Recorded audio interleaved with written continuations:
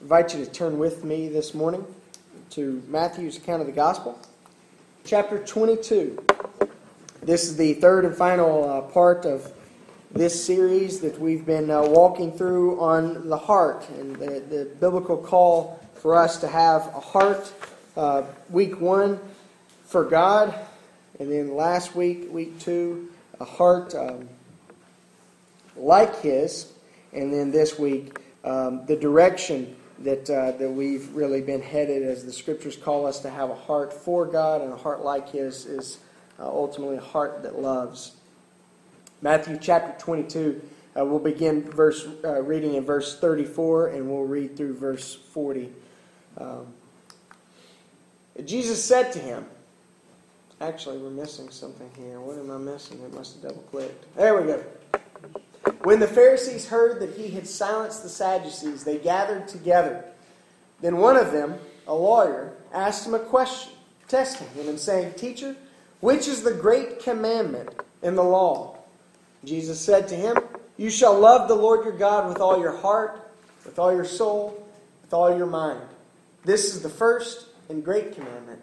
And the second is like it. You shall love your neighbor as yourself. On these two commandments hang all of the law and the prophets." Last week, I made this statement, and I told you that if you take anything home with you, please be sure and take this, and I'm going to put it back up here. There we go. God wants us to give Him our hearts so that He can give us His. He wants us to give Him our hearts so that He can give us His. We find in this text in Matthew chapter 22, the Pharisees have come to Jesus and they come to Him to stump Him. And they ask Him, "Oh, teacher, what referring to Him as a rabbi, someone who's taking disciples to Himself and who's teaching those disciples the Scriptures and applying those Scriptures to their lives. They say, "Teacher, which is the great commandment? What is the one commandment above them all? Is it perhaps not to murder? Perhaps not to steal? Is it perhaps to keep the Lord's name holy? What about the Sabbath? What is the greatest of all the commands?" And His mind takes them not to the 10 Commandments, but to the book of Deuteronomy. And He says, "You shall love the Lord your God with all of your heart, with all of your soul." The Hebrew would say with all of your strength, but he's quoting the Greek Septuagint. He says with all of your mind. The writer in the book of Deuteronomy, speaking to the Hebrew people, and then Jesus here in the book of Matthew speaking to these Pharisees as the disciples are perhaps overhearing, is getting at the fact that God is looking for people whose entire lives are given to Him. Just for a point of review, we've been looking at what is the heart. Typically, we think of the heart as kind of the emotions, a very Greek way of thinking. It's the seat of the emotions, it's the passions. But in the Hebrew world, and in Jesus' world, obviously as a good Jewish man, living in that New Testament context that owed so much to the Old Testament, they understood the heart to be the very core of a person's being. It is the control center of life. It is through the heart that we make decisions. It is through the heart that we respond. It is through the heart that we react to things. It is the control center of life. It's therefore also the core of our personality. It's the crux of our identity. So when we speak of having a heart for God, we're speaking of having a life that's given to Him. Not just feelings that we have for God, but an entire life that's oriented toward Him. When we speak of having a heart like His, we're not just talking about feeling the way God feels. Last week we talked about thinking the way He thinks and living the way He lives. The heart is the control center. It is our core. It is the crux of our identity. And the Scriptures call us to have a heart, as we're going to look at today, that loves. The very core of who we are, the very center. A heart that loves. But before we get to that, I want to look at this term love. What is love? We define it in a multitude of ways. Hollywood defines it one way. Sociologists define it another. Pop psychology defines it yet another way. The poets talk about it. The philosophers talk about it. The professors talk about it. Love is something that has a multitude of definitions, a multitude of possibilities of meaning. We speak of loving our spouses, and we speak of loving our Corvettes. I don't have one. I don't know that any of you do. We speak of loving hot dogs, and we speak of loving porterhouse steaks. Right, Bill? You bet. You bet. So, but what is love? Biblically speaking, love is the recognition of worth. To love something is to see its worth. To recognize this thing has worth. It's not just to recognize, but it's also an expression. It is in loving someone, in loving something, we are expressing interest in that thing. And then lastly, it is a contribution of value. To love is to build the value of that thing in which we find interest and in which we recognize worth. Notice those three terms, worth, interest, value, they all are kind of connected to one another. To love is to value something. And because we value it, we express that value. Others know that we love it. And not only that, we want that thing, that object's greatest interest. The object of our love. The highest of those objects being another person. We build value into them because we have interest in them. Because we see them as worth something. To love is not just to feel good about something. You can love chili cheese dogs even when they've given you indigestion. Right? When folks ask me, how you feel about something, if it's something really important, I typically kind of, just being snarky, say, well, indigestion's a feeling. You want to know what I think about it?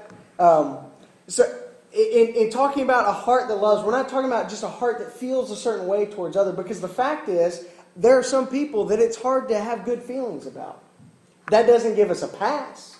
Doesn't mean we can say on the one hand, well, I love them in Christ, but I can't stand them. That's not what the biblical call is. It's not just to muster up some commitment despite the fact that we loathe something. But it is much more than a feeling. Love is something that is intended to be there even when the feelings are gone. Even when the feelings have waned, even when the indigestion has come, love is something that can remain. Because love recognizes worth. It expresses interest and it contributes value to its object. The Scriptures call us to have a heart that loves. Scriptures call us, first of all, to have a heart of love for God. He is the fountain of love. It is from Him that we understand love. It is from Him that we recognize love. It is from Him that we find things that are lovely. He is the very fountain of love. In fact, John, the Apostle John, writing in the New Testament, said that He in Himself is love. He is the personification of love. He is what love looks like. And all love finds its origin in Him. Let's go back to there. All things that are of value, all things that have genuine worth are from Him. Whether it's a sunset, whether it's an act of courage, an act of kindness, love finds its origin in Him because He Himself is love. John said, anyone that does love is of God. Why is love so important in the Scriptures? Why such a big to-do of this thing of love? Because love is the very core of God's being. It is the summation of His holy character. It is His very nature. He is love. The Hebrews use the word hesed. In fact, in David read from Psalm 136. Go this afternoon and look through there. There's, 24 verses? And I think you read the 24th verse there at the end. It's just a short psalm. It's not the shortest, but it's a fairly short psalm. Go through and read it, because what you'll find is every single verse it repeats the refrain, for His mercy endures forever. His mercy endures forever. That's the Hebrew word hesed. Mercy is kind of a weak way of translating it. It is His love. I think that King James would say His loving kindness. They created a word, King James and them, they created a word to kind of encapsulate what that word hesed means. It is mercy, it's love, it's compassion, it's kindness, it's undeserved, and it's all packed in there together into that word hesed. The New Testament writers adopted the term agape or agape to refer to that kind of love that is self-giving, that is utterly other-oriented. And both of those images, the Greek and the Hebrew, put together give us an image of the very character of God. He is self-givingness. He is self-sacrificing. He gives. He loves. And the Scriptures call us, in response, to have a love for God. Jesus, in speaking to those Pharisees, he quoted Deuteronomy 6:5, the Shema. Hear, O Israel, the Lord your God is one. There is but one God, and He is Yahweh, your Lord. And the Deuteronomy writer goes on, you shall love the Lord. You shall love Yahweh, this one who has revealed Himself to you. This one who has bought you, who's brought you out of Egypt without any stipulations. It's interesting. We typically associate the Old Testament with this God who's mean and angry and wrathful, and people worked for righteousness, and they were saved by works, right? In the New Testament, they were saved by faith, and that's about grace. What is the Exodus if that's not grace? One of the most poignant and pressing images of grace in all the Scriptures is Exodus. The Hebrews are in captivity. They're working their fingers to the bone. They're slaves. They have nothing to call their own. And God sends Moses, who's escaped. He ran off after he killed a man. And He says, go back and set my people free. And Moses shows up in Egypt. He says, Jews, pack your bags. We're going to the promised land. Why? Because. Why? Because. Pack your bags. We're going. That's grace. The law wasn't given until later, after they were out of captivity. It was not until God had set them free that He then said, if you want to enter covenant with me, then here are the 10 simple rules. Come on, don't kill people.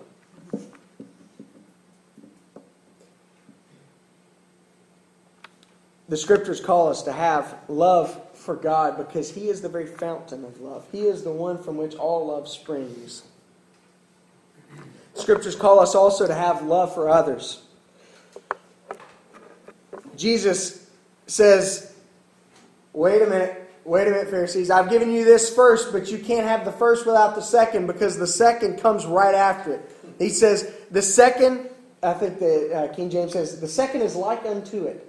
In other words, it's right in there with it. It's just like it. Because if a person says he loves God, John says in his epistle, if a man says he loves God and yet does not love his neighbor, he's lying.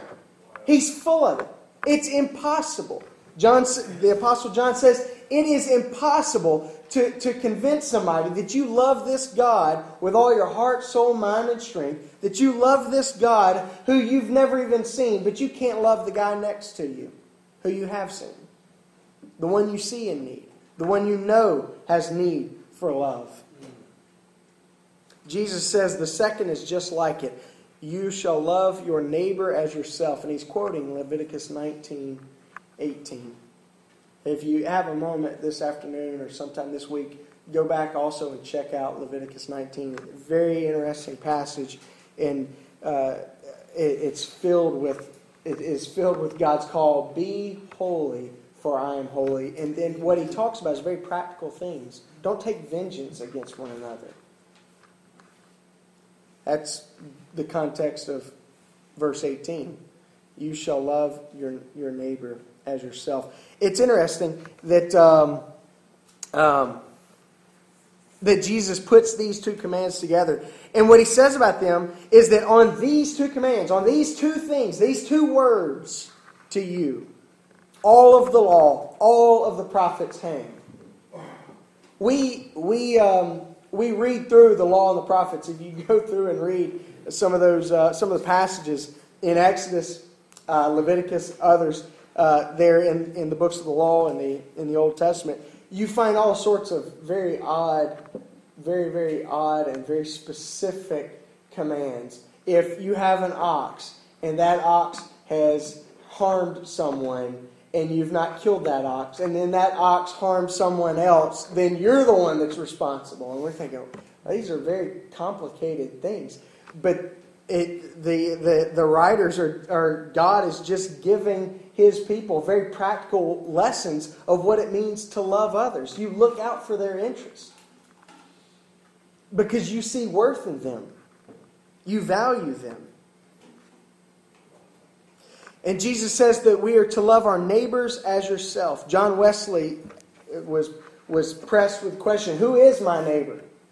And he said, my neighbor's two people. The person before me and the next person I meet. My neighbor is the person before me. The person in whose eyes I'm looking. That is my neighbor. And my neighbor is also the next person I meet. So the fact is, you've never met someone who's not your neighbor. How to love someone who you have never and will never meet, that's obviously an exercise in the abstract. But in a very practical sense, your neighbor is anyone you run across. And Jesus says, love your neighbor as yourself. Consider that person just as valuable in your life as your own very being is.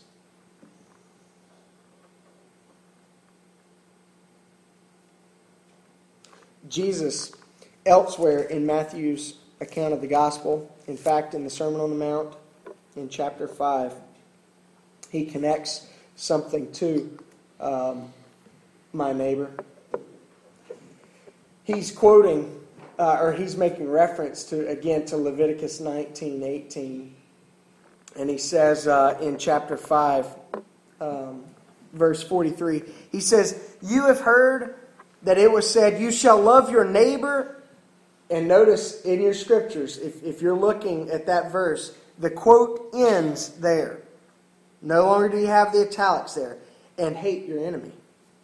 You shall love your neighbor and hate your enemy. He says, this is what you've heard said.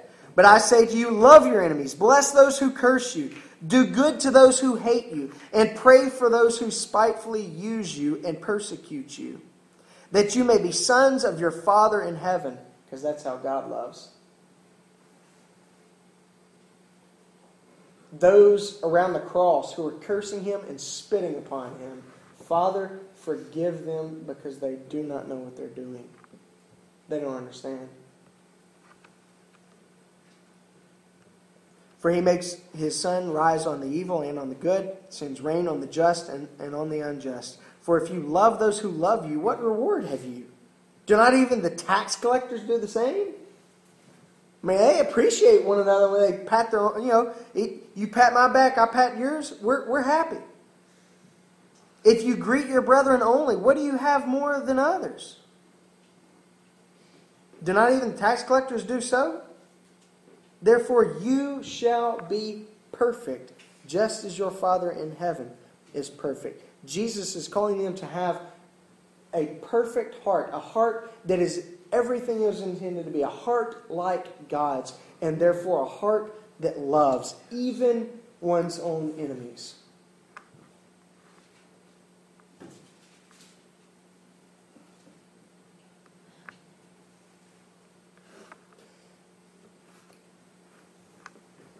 Jesus calls us to love others to the extent that we see others not as our competitors, not as threats to our success, not as our enemies, but to see them as people made in God's very own image and to love them.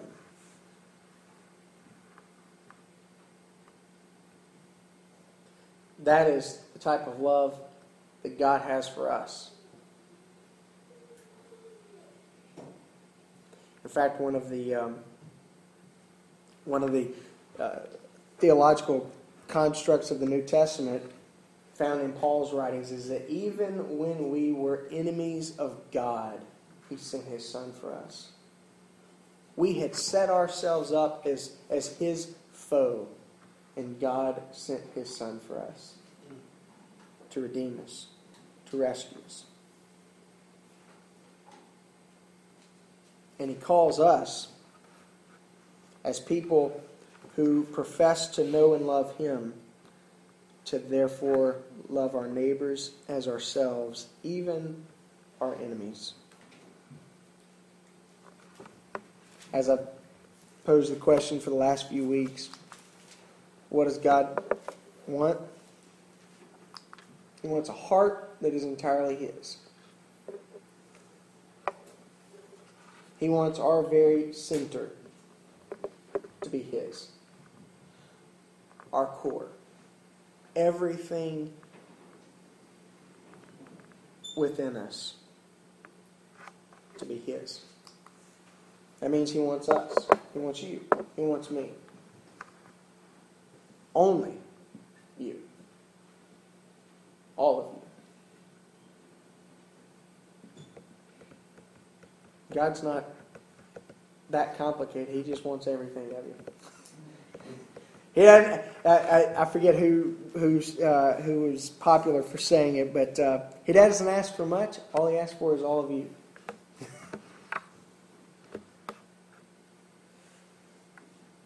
He wants our lives to be lived like His.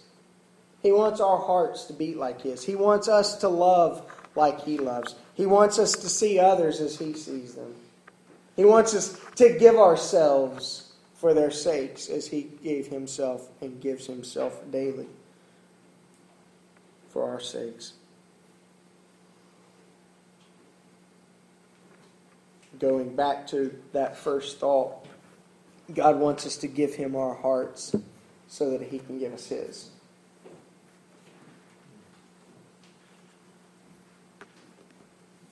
That's what He's looking for. That's what He's seeking. That is what pleases Him. Hearts that are completely and utterly, totally, without reservation, without caveat, given to Him. And therefore loving like He loves. Please take out your communication cards. And on the back, there's a place for you to respond and mark what your intentions are this morning in response to hearing God's Word, in response to hearing Him ministering to your hearts. I wonder if perhaps you would say, you know what, I'm going to ask God to change the way I think. I don't think like God thinks. I don't see others the way He sees them. I don't see others the way the Scriptures call me to see them. I see others as my enemy. I see others as my competition. I see others as people who are threats to me. And I want God to change the way I think. I want Him to reorient my mind, to recondition my heart. Perhaps your response would be, I want to love others this week in a little bit different way, a little bit more intentional way. It's so easy for all of us. It's so easy for me to say, I love other people. How intentional are we in loving others? Because remember, love is it's not a feeling. It's not something that we muster up. It is to see worth in others and therefore to express our interest in them and to build value into them. And how intentionally do we show that value that we have for others? How intentionally do we increase their value and their worth by our activities? And perhaps you're saying, you know what? I've not been much good at loving God. I find myself in a spot where I think I need to return my heart to His hands. The fact is, that's tough to do. It's tough to say, I'm going to place my heart in His hands. Because to place our hearts in His hands means our hearts are no longer in our hands. They're in His. That takes quite a bit of trust. But perhaps that would be your prayer this morning, to give your heart back to Him, to trust Him with your life, to trust Him with the very core of your being. If you'll notice also on the back of your bulletins, you've got those same exact responses that you can hang on to. We want you to keep your bulletin, look back through it, read back through the scriptures that we've read, sing back through those songs that you know, and hang on to that bulletin for the week, but then drop off your communication card in the offering plate at the back of the sanctuary, we ask. Let's pray.